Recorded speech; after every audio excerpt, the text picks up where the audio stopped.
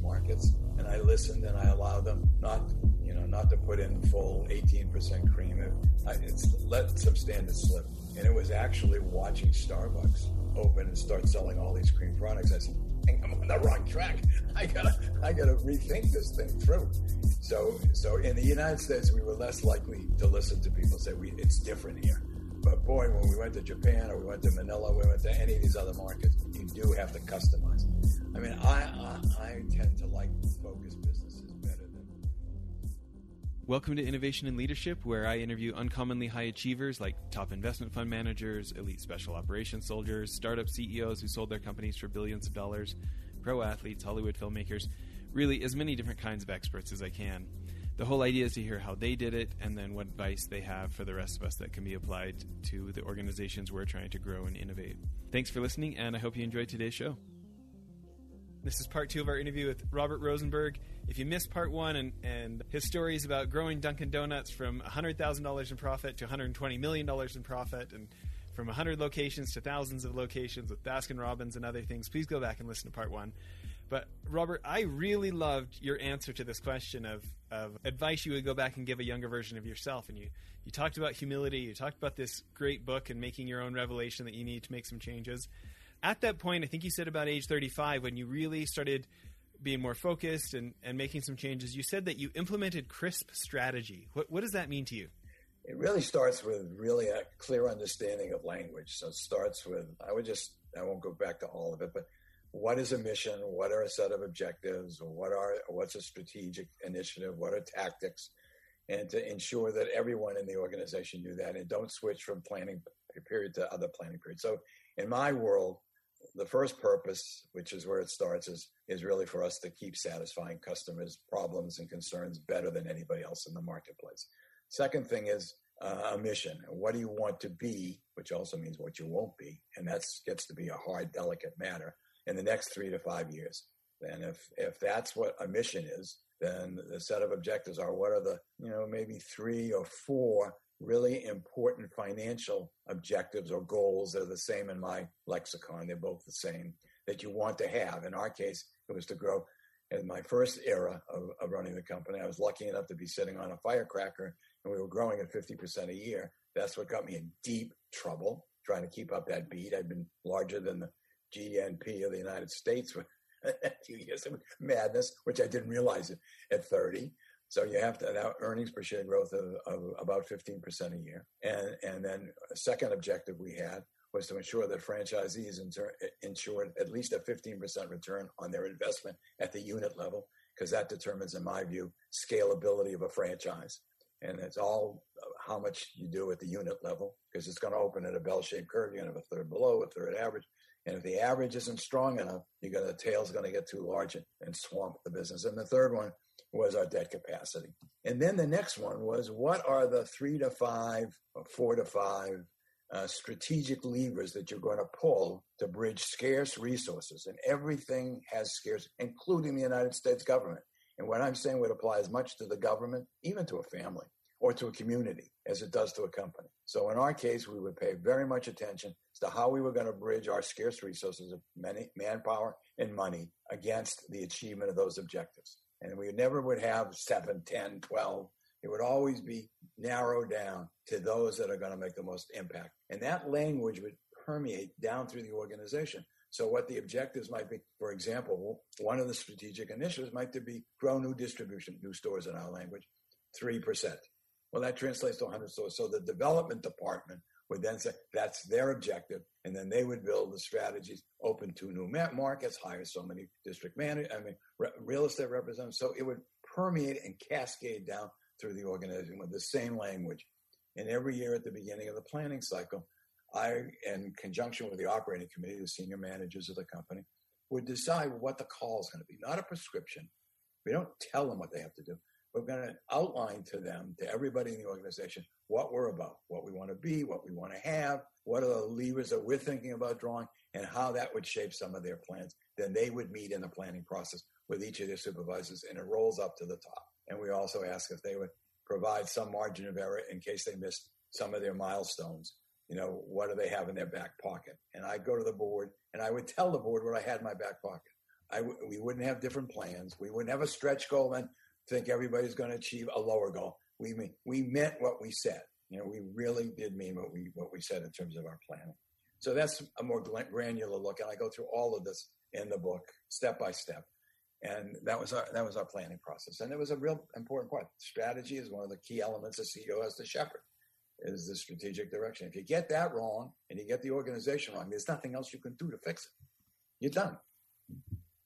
Well, and if anybody missed part one, the book is Around the Corner to Around the World. I just bought my copy on audible.com so I can listen to it instead of having to read it. So I'm a big fan of that.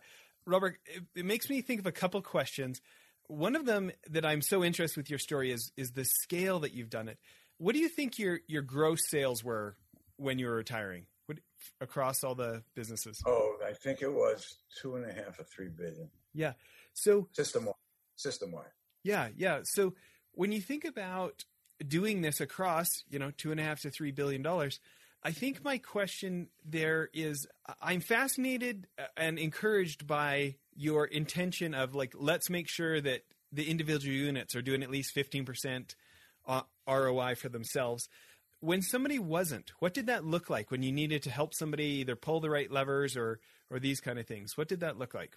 At the end, we got more sophisticated. We started to categorize stores A, B, and C. A were extraordinary franchisees that could grow like crazy. B were good franchisees that needed a little bit more work to get them ready to grow if they wanted to. Not everybody had to, not everybody wanted to. Some, by the way, when I started, before we started to evolve the system, the biggest owner was 8 stores. When I left, there were franchisees that owned over 100 stores. And there are franchisees now that have networks, and they have people that are worth tens of millions of dollars. A little understood element of franchising. It is not only a better way for a family to improve its standing and its return, but it also can be a pathway to immense wealth creation. So I actually lost a little bit of track. No. But I guess my question is those stores that were in the C stores. Okay. So what did helping them look like? We actually would have a separate organization to visit those people that were in trouble. And we would try to help them, whatever it required, better standards, oftentimes, better production scheduling. In some markets where we were priming the pump because we were very focused in terms of where we built the brand. We didn't build the brand where everybody wanted to open a store. We went in to build a brand in the communities we wanted to develop, and so we could afford supervision. And so sometimes, I remember, I think it was in Quebec City, we would prime the pump when we were fighting against Tim. We wanted to make an inroad. We wanted to get a foothold. So we would put in extra money to do that. That was rare. That wasn't a common occurrence, but that we would do that occasionally. And in some cases, we came to the conclusion it wasn't a fit. Someone had to exit. And if you're in a community where there are other stores and other strong owners, they are ready buyers for those stores and can add value by virtue of the fact that they have better staff. They can deliver more consistently. That's another advantage of focusing and what I call fortressing a market. And that's what we were about. We were about fortressing markets. We weren't interested so much in total numbers of stores or total numbers of markets we're in. In the U.S., when I was active, there were 300 SMSAs, statistical marketing sales areas. We might have only been growing at 30 of them or 40 of them at a time. And we would only put 75 new distribution in those markets that could afford what we call gross rating points of 26 weeks on TV, 1.5 impressions a week. And the other 25% of the stores we would open in markets that could rise to that level of 6 months, 26 weeks of 150 gross rating points. So it's all part of the planning. I mean, this was this kind of really granular planning that would go on, learning from our experience as we went along. What works, what doesn't work quickly. And so that's what we did with those that were in Ds. And some Ds became Cs and Bs and As, and some exited. But they had ready buyers, and ready buyers almost always were in the market or close by, and they could add real value, and they came on stream, thrilled customers. In some markets where the store wasn't doing well, standards were poor. We weren't doing our brand a lot of good. We needed to fix it. So I really like this term, fortressing a market. What did that look like, to fortress a market? Well, in Boston, it's a joke that the way you get directions in Boston when you stop someone on the street is by where each Dunkin' Donut shop is located. So I remember when I joined in 1963, the head of the real estate department said, we have gone as far as we can go. We have 20 locations in Boston. We have to go to California. About, I don't know, long, maybe not 10 or 15 years ago, I got an award someplace at Babson, I think. And I remember telling the story. There were about 350 stores in Boston all those years later, and we still hadn't built out. There's now one store probably for every 8,000 or 9,000 people. So it's a business that's driven by convenience, it's habit. You got to make it accessible within reach. And that was one of the turn points for us to really understand that. So that's what I call fortressing a market. It's putting in a lot of distribution. And that's what makes Tim's so hard to come to the United States into Dunkin's markets. There's no room. Unless they came up with a better way to go to market, better than we, a different menu, different price, something different, significantly to woo the customer. There's no room. We're filled it up. When they sold to Wendy's, you know, when Ron Joyce, who used to tease me about selling me the business, when he finally did sell it for $450 million to Wendy's, they came into New England and they co-located them on Wendy's lots. There was no room for them. Our franchisees put them out of business within 3 years, I think. They just didn't have anything real to offer our customers. Well, that's why you won't see a lot. Probably don't see a lot of Dunkins now in Canada. Well, thinking about all this experience, you know, on these boards for Sonic and Domino's, and all your own experience, and teaching at the graduate school at Babson College, what's another story in the book that's fun to tell? A story about how franchisees contribute to the growth of the business. In 1972, I set the stage, there were gas lines because of the oil embargo. OPEC had just gotten its muscle. Sales were bad. We were in wage and price controls. Nixon had imposed wage and price controls. So we were getting increases from the great, what we call grain robbery. We had sold 10 million cubic tons of wheat to Russia. So prices were growing astronomically, and we couldn't pass them along. It was a dour time for us. It was a tough time.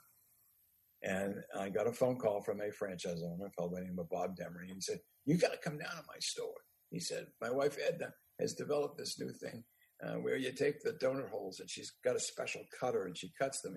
I said, whoa. I said, we've been selling donut holes for years at Halloween. We would take the center cuts out of the first cut, of cake mix, and you'll know all of this because I go into how we make donuts in the book.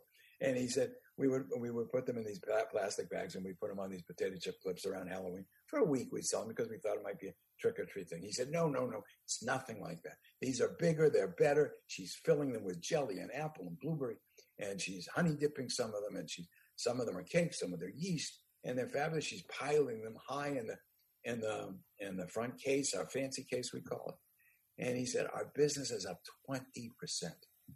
Now, any retailer will tell you.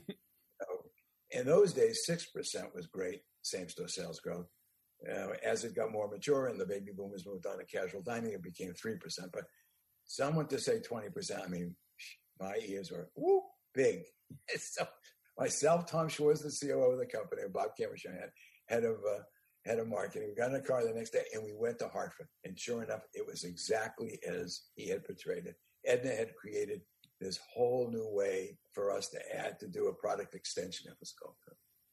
And so we went to our agency. It wasn't the agency of record, which was a New York agency, and it was a young agency in Boston called Hill Holliday, which ultimately became a huge, famous, and big advertising agency. But it wasn't in those days. And it was called Hill Holliday and Cosmopolis because Steve Cosmopolis was a creative brain. And he said, let's call them Penny Poppers. We said, Penny Poppers, that's a PP. Dunkin' Donuts is a DD. That sounds good. But as wage and price control, we'll never keep these at anywhere near pennies. So he then said, what's your next idea? And the next idea was every April, I think CBS does The Wizard of Oz annually. And in there are these little people, the Munchkins. Why don't we call them Munchkins? So we do a search, and lo and behold, there's a cookie company in Louisiana that owns the name Munchkins.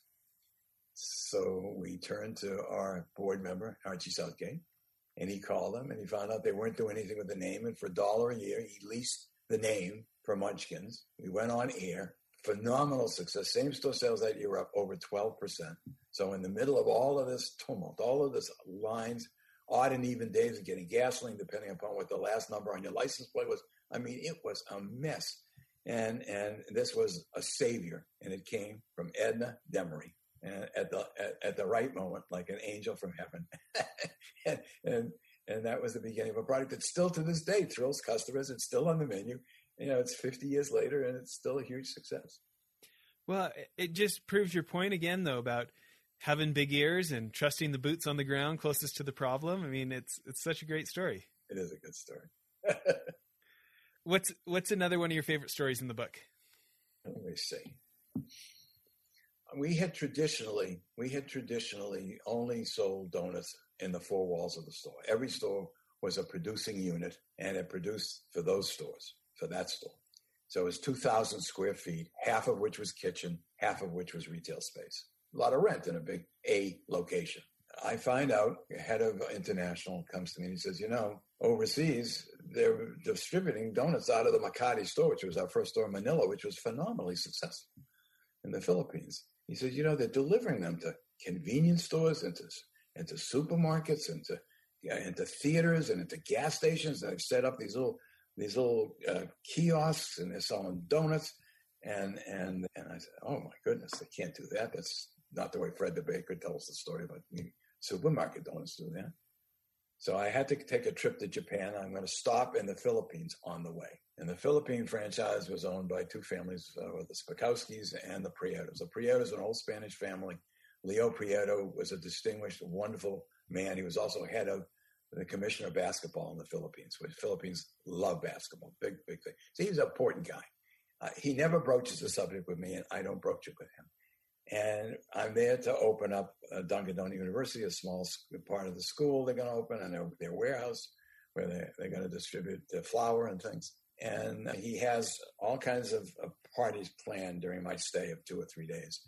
And I come to find out that this idea of delivering donuts in their jitneys all over Manila, if you've ever been to Manila, everybody rides on these little motorcycles, little things on the back called jitneys.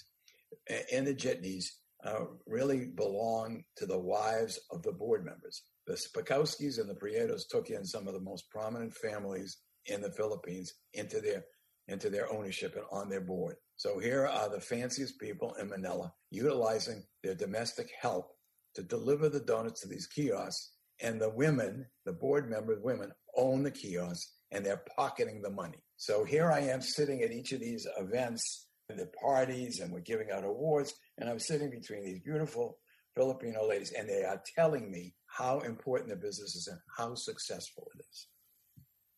And I have not the nerve to tell them I'm there to close it down, that this is not the way we go to market. And I was supposed to meet, I think I met the CEO of Tom Schwartz in Japan. I was having some trouble with my Japanese licensee, and I was there to kiss and make up. And then we were going to go on to Bangkok. And on the way, we started to talk about what these ladies have uncovered.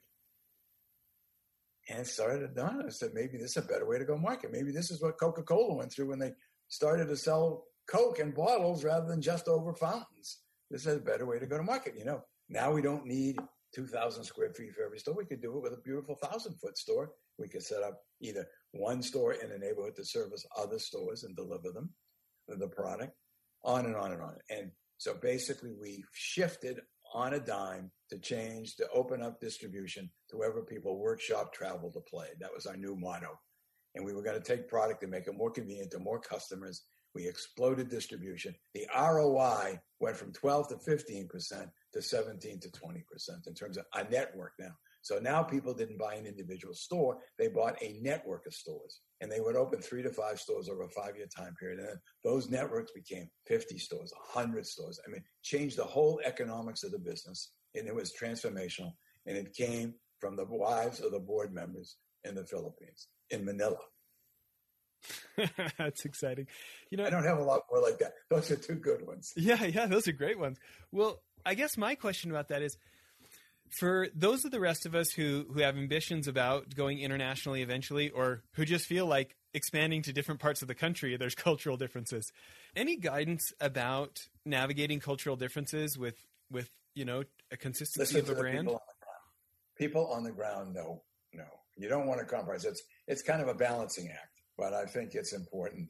I mean, particularly in an international market, not so much in a domestic market. because I didn't know as we moved westward, people would tell me, people out here drink coffee black. They don't like cream. And I didn't know. I didn't live in some of these markets. And I listened and I allowed them not to put in full 18% cream. It's let some standards slip. And it was actually watching Starbucks open and start selling all these cream products. I said, I'm on the wrong track. I gotta rethink this thing through. So in the United States, we were less likely to listen to people say it's different here. But boy, when we went to Japan or we went to Manila, we went to any of these other markets, you do have to customize. I mean, I tend to like focus businesses better than portfolios of businesses.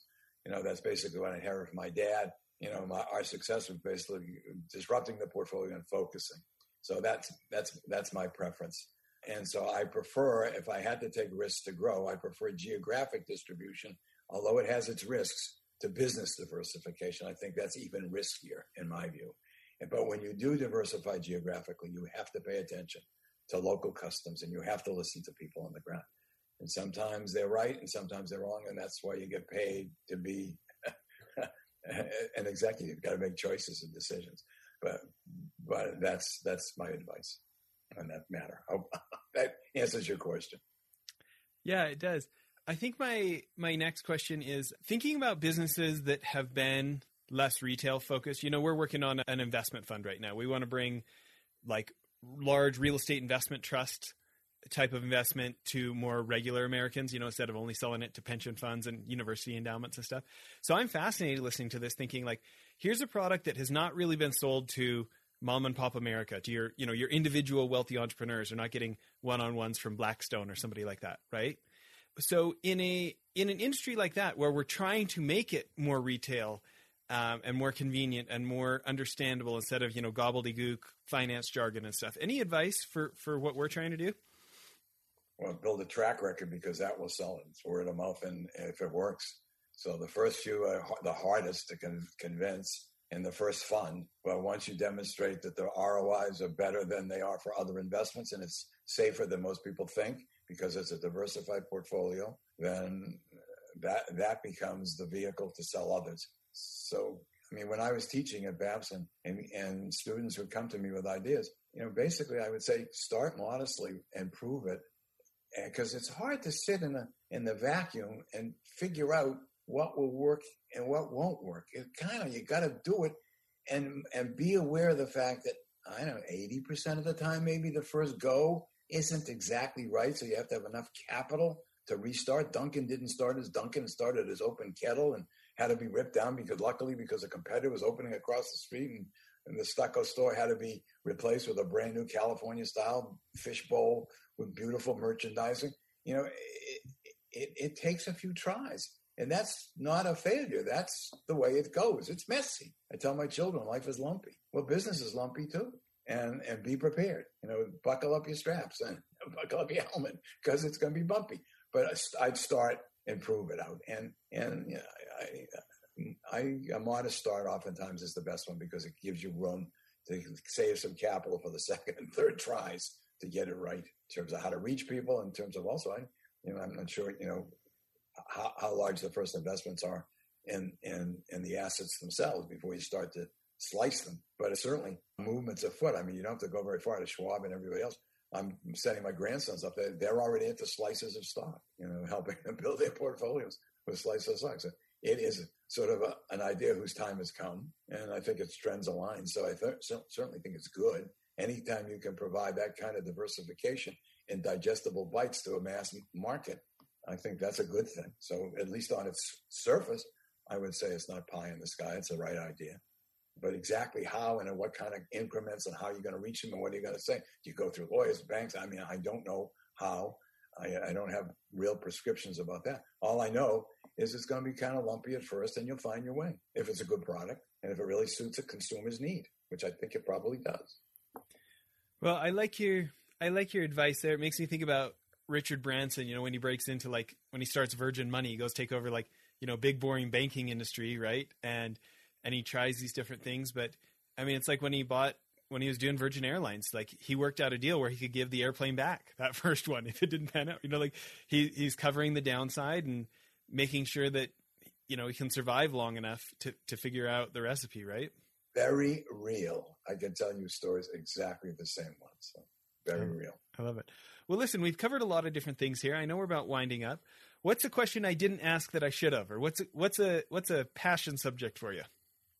Well, right now, a passion subject is to reach as many people as I can with my stories in hopes that it helps people. So the book it can be found the site is Around the Corner to Around the World, and it's sold by booksellers everywhere, Amazon and Barnes & Noble and BAM and all these booksellers. And I hope that there's an audience for it. I hope people find value in it. That's my passion now. And I'm out preaching the gospel as best I can in hopes that I can help people. That all of these years of ups and downs finds a home in someone's noggin that will help them. Well, I'm excited to start listening. I'll have to email you afterwards and tell you my favorite parts. I love that. I welcome it. Great. Well, listen, really appreciate all the time you spent with us here today. Thanks so much. My pleasure. My pleasure. Great.